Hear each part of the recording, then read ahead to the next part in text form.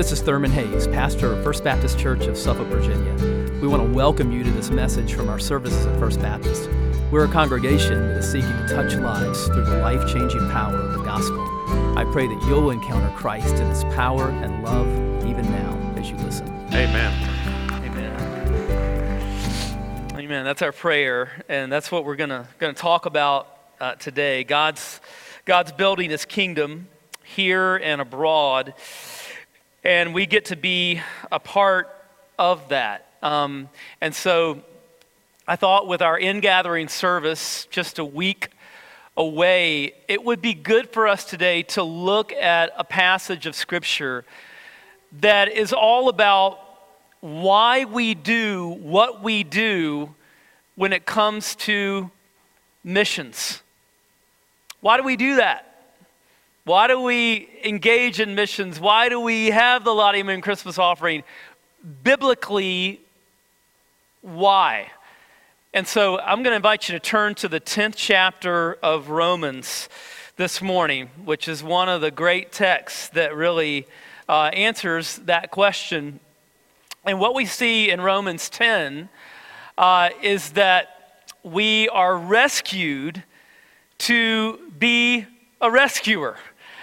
God has rescued us, and now He's called us to join in that rescue of people here in our community and around the world. Romans chapter 10, and we're going to pick it up at verse 5 and read through verse 15. If you'll follow along in your copy of God's Word. Since Moses writes about the righteousness that is from the law, the one who does these things will live by them.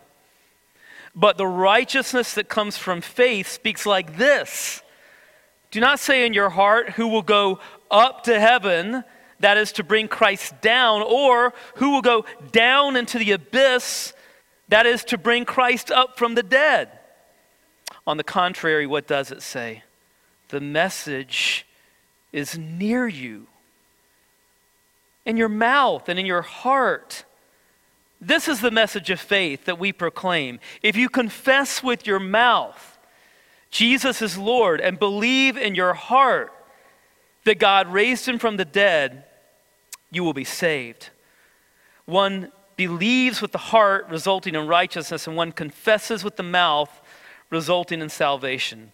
For the Scripture says, everyone who believes on him will not be put to shame, since there is no distinction between Jew and Greek, because the same Lord is Lord of all, and richly blesses all who call on him. For everyone who calls on the name of the Lord will be saved. How then can they call on him they have not believed in? And how can they believe without hearing about him? And how can they hear without a preacher? And how can they preach unless they are sent?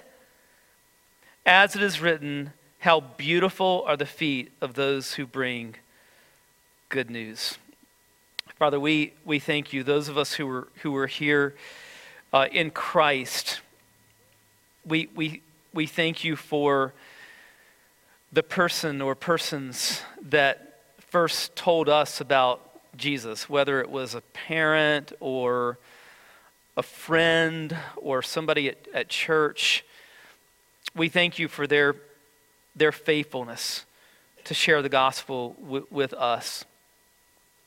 And we know that there are people around the world that have little or no access to that.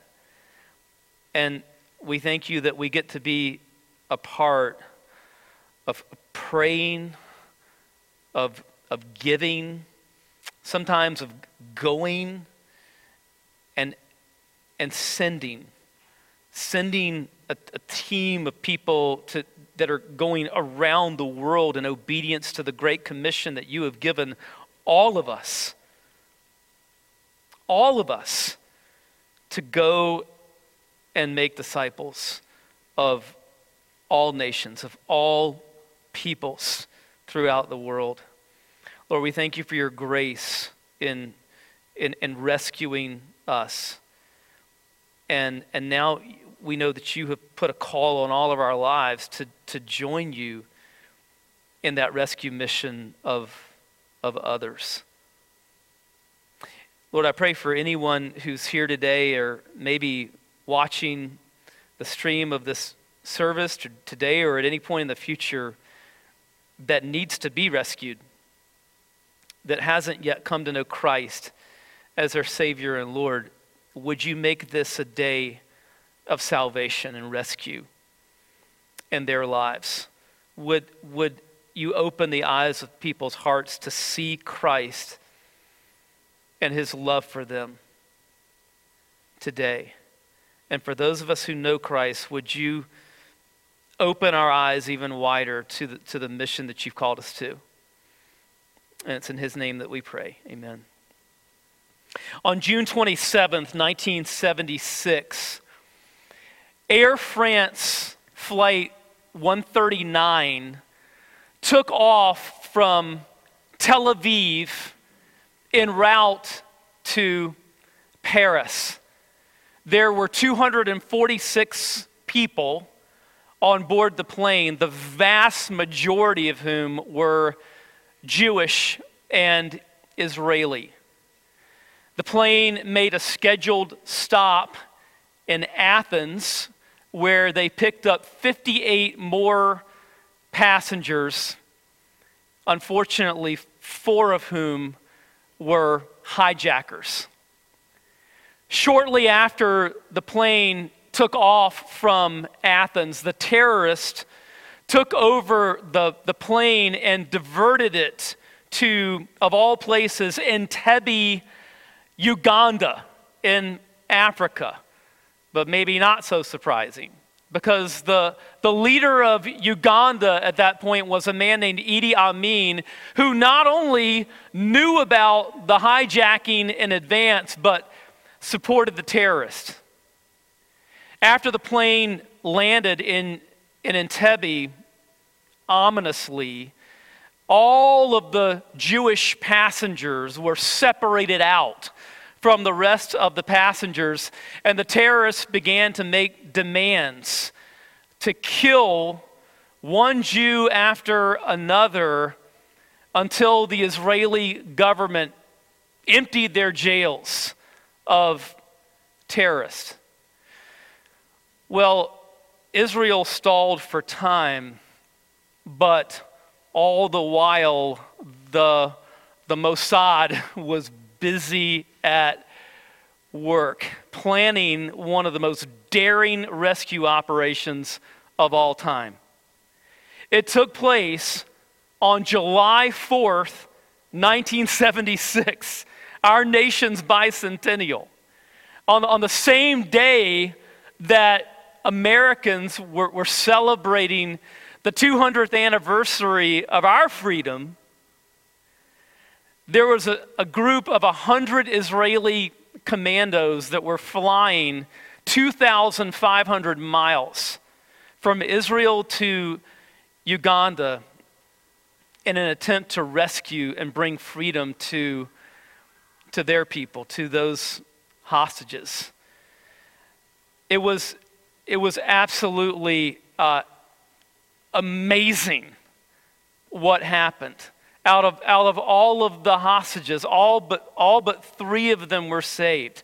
All the terrorists were killed. There was one Israeli soldier that was killed, Jonathan Netanyahu, the brother of Benjamin Netanyahu, who was later to become prime minister of Israel. That rescue operation, Operation Thunderbolt, is still studied by analysts and written about and remembered as just one of the most daring, greatest rescue missions in history.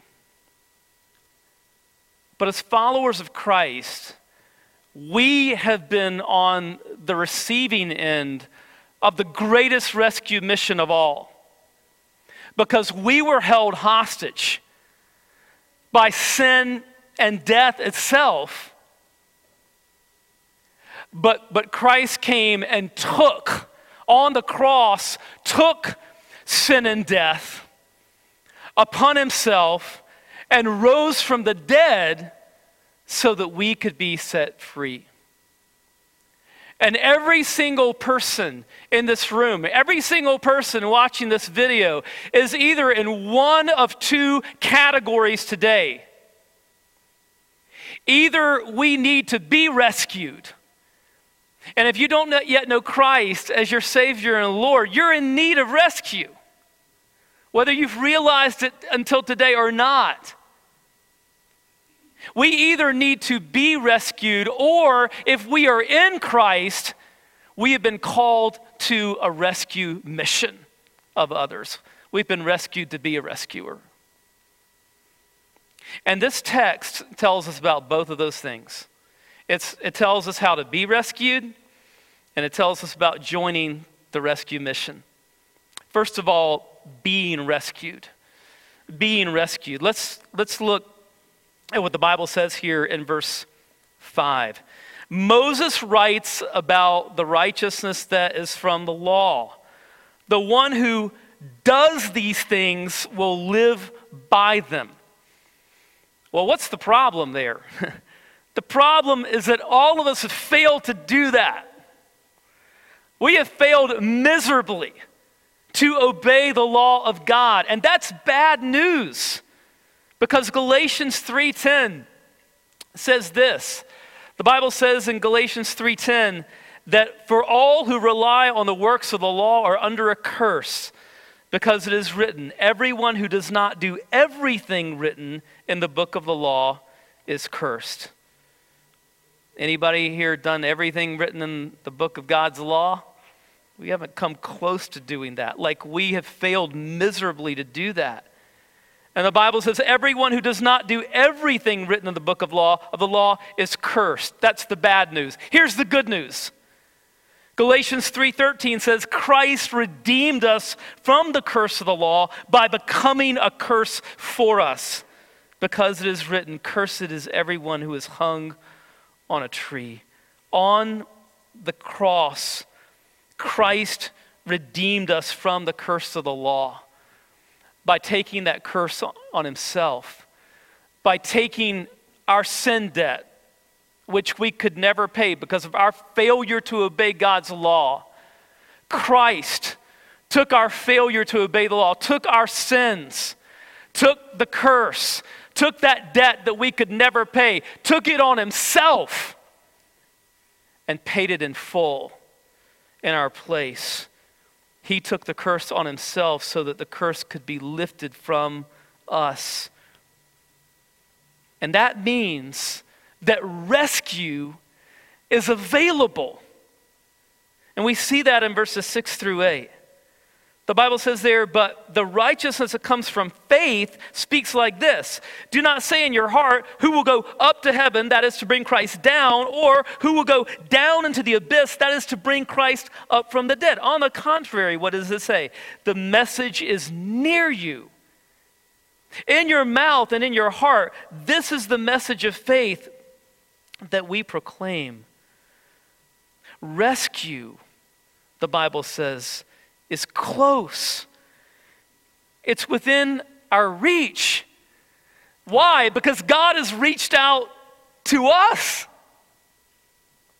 And so therefore, we don't have to ascend up to try to bring Christ down. He's already come down. That's what Christmas is all about, the incarnation. God became man.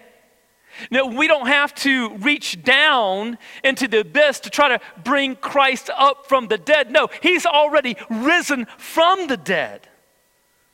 New Testament scholar Colin Cruz says this: no one is being asked to bring about an incarnation or a resurrection. One is asked only to accept in faith what has already been done.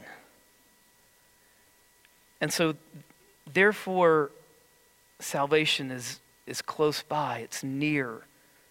Have you ever lost something, thought you lost something that was actually really nearby? That's happened to me multiple times. It's happened with my phone lots of times.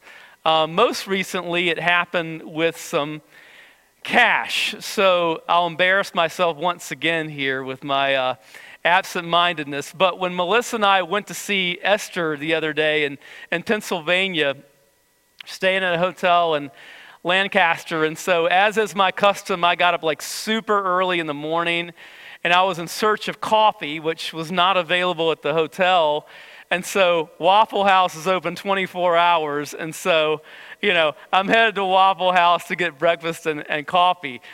So I had brought more cash than what I would typically bring on a trip because I'd heard, Lancaster, Amish markets and all that, and maybe it would be cash only. So, I brought some cash, and so this is like pitch dark. It's still like practically the wee hours at this point, and I just didn't want to be walking around in a dark place I didn't know with a bunch of cash. So I took most of the cash out of my wallet and left it in the room. Thought nothing else about it until we checked out of the hotel and stopped at a market on our way out of town. And I'm like, honey, I took a lot of my cash out that we brought for the market. And I took it out, and I think I left it in the room. And so fortunately, we're still in Lancaster at this point. And so we go back to the hotel. I go up to the desk. I'm like, we just checked out a few minutes ago. Has anybody gone into our room? Since that happened, they're like, well, I don't know. And so they let me go back up and search, and I'm looking around, and I don't see it anywhere. And so Melissa's out in the car, and because she knows her husband all too well, she's looking through different bags for the cash. And just as I'm about to really, go high-octane freak-out mode, I look at my phone, and it's flashing Melissa Hayes, and I answer it with hopes that there's good news on the other end. And there was. Because she says, I have the cash.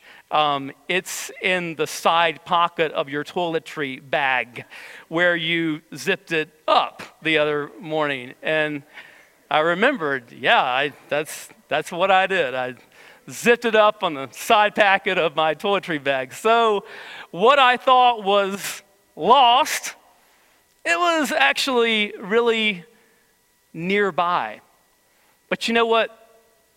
Unlike my cash in that instance, you could really be lost.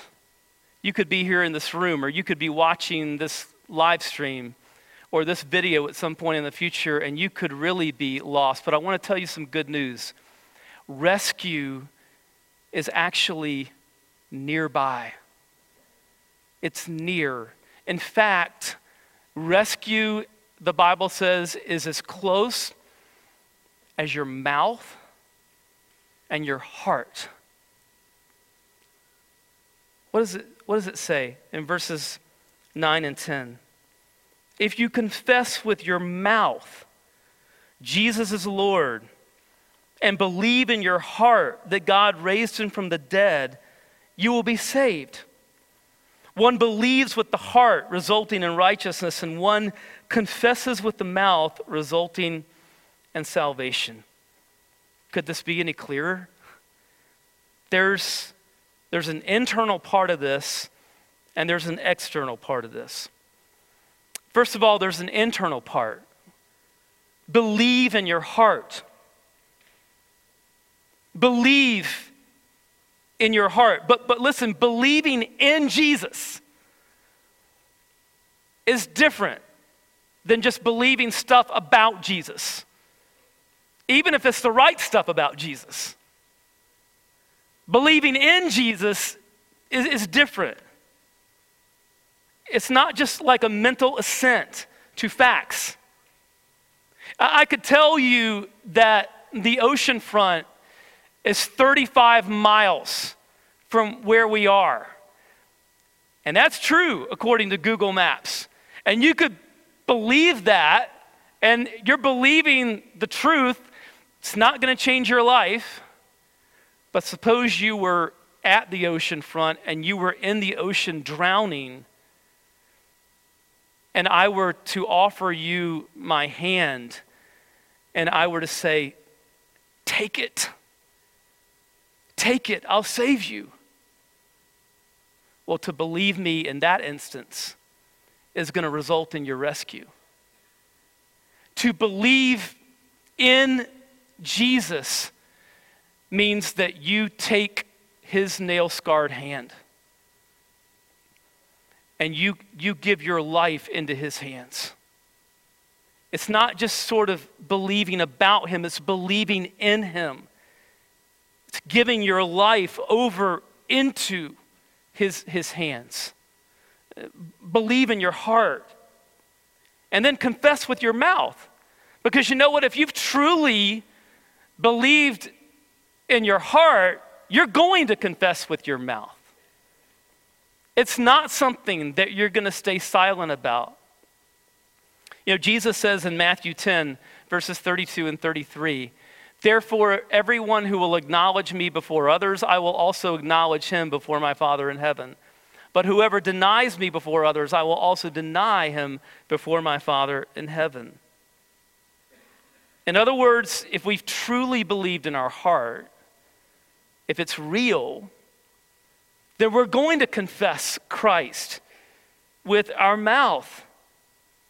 And listen, we really need to understand what this means. Paul is writing in Romans to a group of Romans, a group of people living in Rome, in the heart of the Roman Empire, in the first century, where believers were persecuted.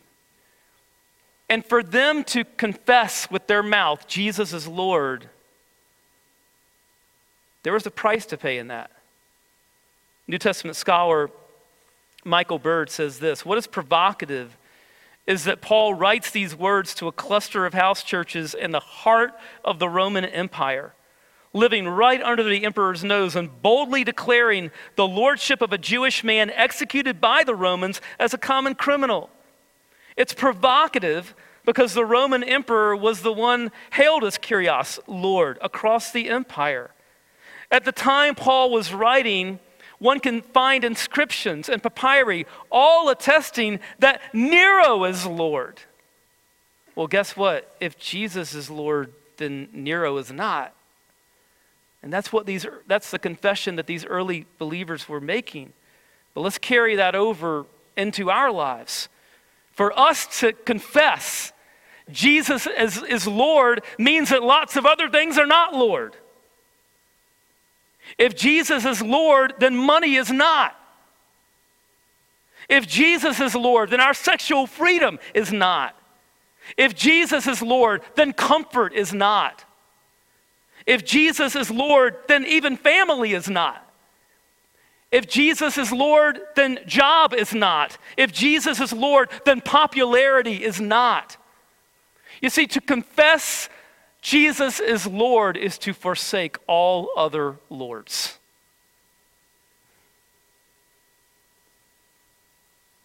Look at verses 11 through 13. But the scripture says, everyone who believes on him will not be put to shame, since there is no distinction between Jew and Greek, because the same Lord of all richly blesses all who call on him. For everyone who calls on the name of the Lord will be saved. Do you see here the universality of this invitation? Like, this invitation is for everyone, right? Look at all three of these verses. Verse 11, everyone who believes on him will not be put to shame. Verse 12, there's no distinction. The same Lord of all richly blesses all who call on him. And then in verse 13, for everyone who calls on the name of the Lord will be saved. This invitation goes out to all. And that means you. You're included in that. Being rescued. Second, joining the rescue mission. Let's look at verses 13 through 15. For everyone who calls on the name of the Lord will be saved. How then can they call on him they've not believed in? And how can they believe without hearing about him? And how can they hear without a preacher? And how can they preach unless they are sent? As it is written, how beautiful are the feet of those who bring good news. So let's remember Paul's context here in his situation in the first century. What's the Apostle Paul been doing with his life? He's going from place to place, from city to city. He's going places just like a lot of our missionaries today are going to places where nobody knows anything about Christ. What does he say that his ambition is? Turn in your Bibles to chapter 15 and verse 20. Turn over a couple of pages to chapter 15 and verse 20.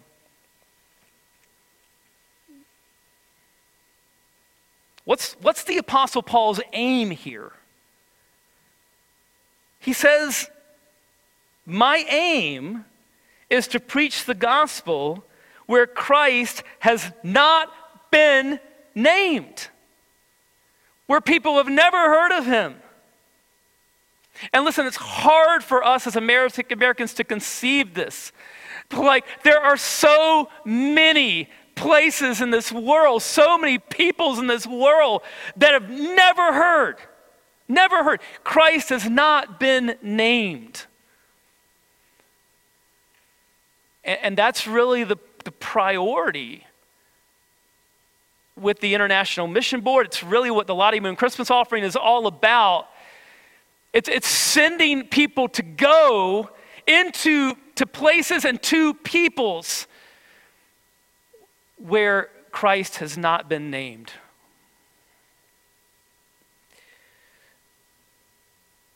Now, why do we do that? Because Paul's Lord and our Lord has commanded us to do that. Jesus commands us in the Great Commission, go and make disciples of all nations, all peoples. We do it because Jesus has commanded us to. And now what Paul does is he sort of very logically unpacks why he's doing this and why we are called to do this. He says in verse 13, for everyone who calls on the name of the Lord will be saved. But then he begins to ask a series of rhetorical questions. And the first one in verse 14 is this: how then can they call on him they have not believed in? Now this flows directly out of verse 13, which says, for everyone who calls on the name of the Lord will be saved. But how can they do that? How can they call upon the name of the Lord and be saved? How can they call on him they have not believed in? And the answer is obvious. They can't. And then he asks the second rhetorical question here in verse 14. And how can they believe without hearing about him? And again, the answer is obvious. They can't. And then he asks the third question. And how can they hear without a preacher?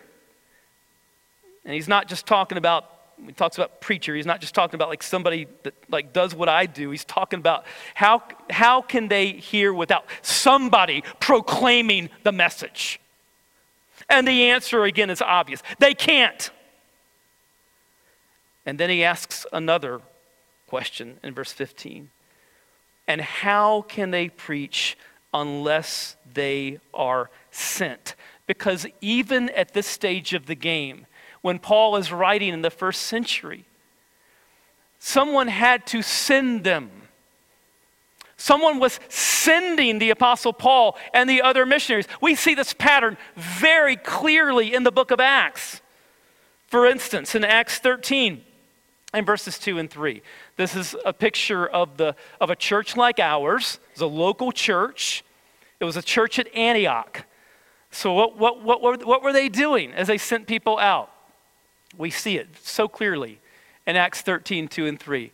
As they were worshiping the Lord and fasting, the Holy Spirit said, "Set apart for me Barnabas and Saul for the work to which I have called them." Then after they had fasted, prayed, and laid hands on them, they sent them out. Now that is what the Lottie Moon Christmas offering is all about. It is our church sending. You know, sometimes the lostness of this world can just seem overwhelming. I mean, when you think about the billions of people in the world and the conditions that many people are living in, and, you know, totalitarian governments and false religions, and I mean, just on and on and on, and the bigness of the world. I mean, like, sometimes it can just seem overwhelming. And the Great Commission that Jesus has given us to go to all of those peoples with the good news of the gospel can seem overwhelming. But you know what? We have the blessing of not having to sit around and wring our hands and just kind of wonder, how in the world can we obey the Great Commission? Because we can obey it. In the International Mission Board, we have a force of people, 3,500 and growing, that is seeking to do that very thing. And if we're not in a country or in a people group yet, we pretty much know who they are. We know the groups that still need to be reached, and we're sending people to reach them.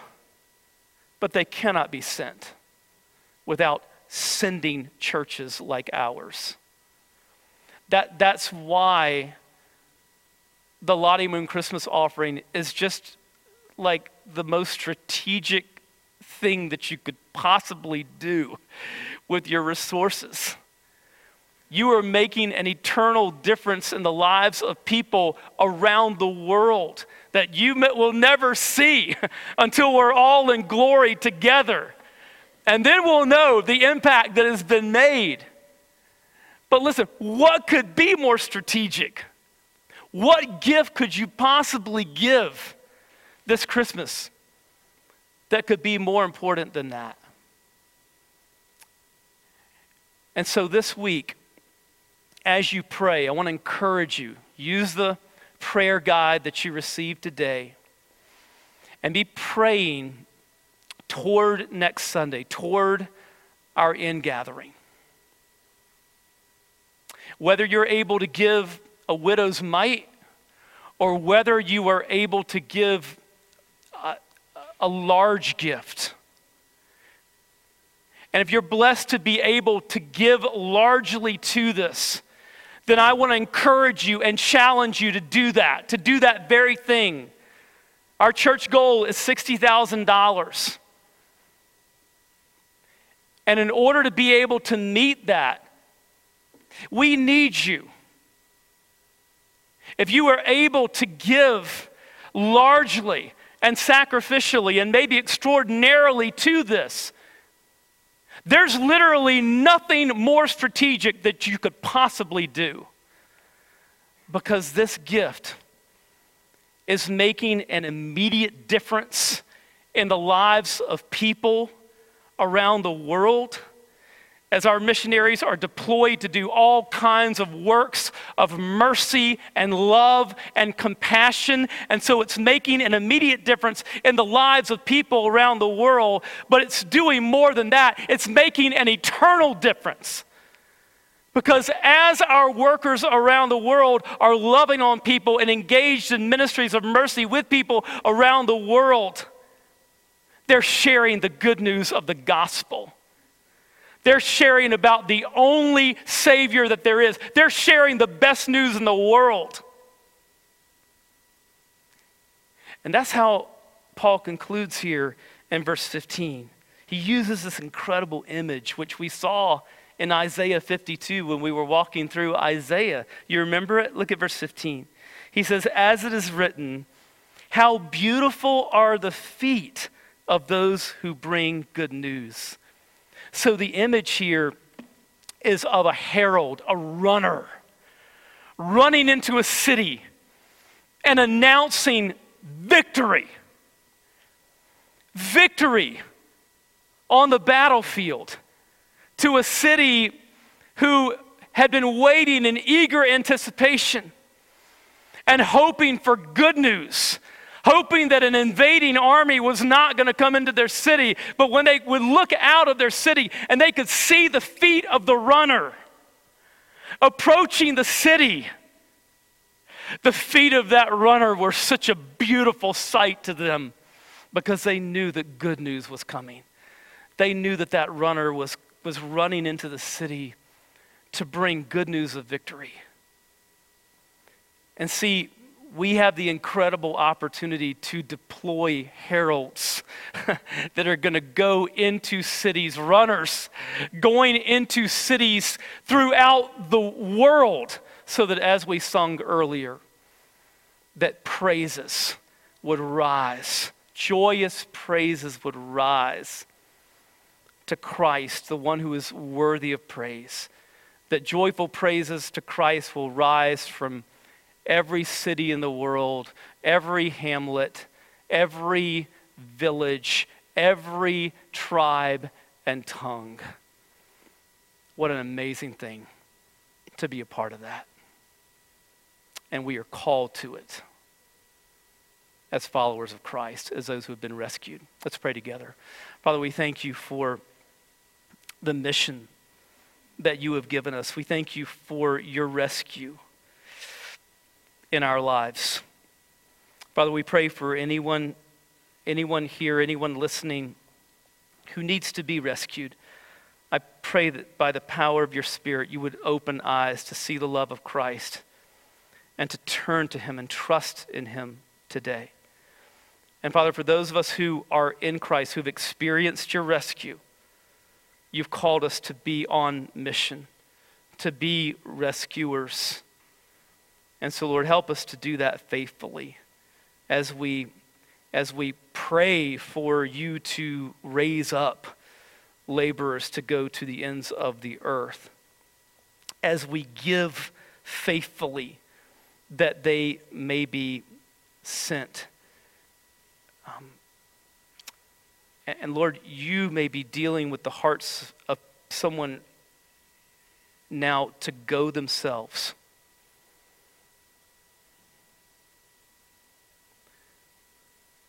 Lord, may we say, Jesus is Lord. Whatever that means today in our lives. For some, it will mean coming to know Christ as Savior and Lord.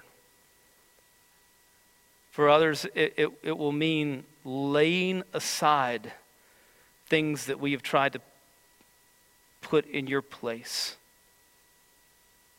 Because confessing you as Lord means to forsake our idols, to forsake all other lords.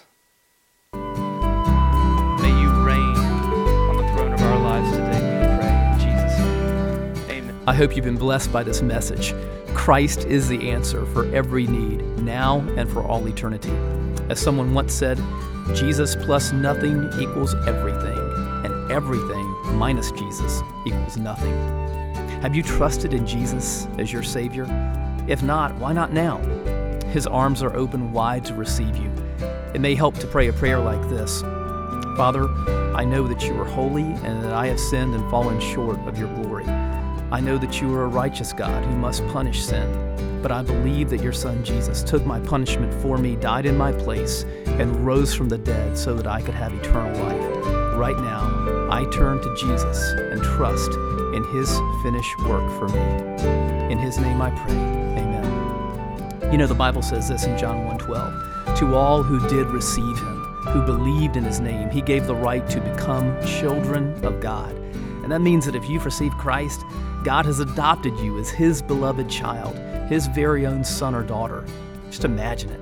Almighty God, the Lord of this universe, the one who possesses all authority in heaven and earth, is now your loving Father, and you are his child. You say, I love him. How can I honor God with the rest of my life? Well, when you love someone, you want to spend time with them. We get to know God through his word, through prayer, and through his people. I would encourage you to pick up a copy of the Bible and begin to read it. Begin to pour out your heart to him in prayer.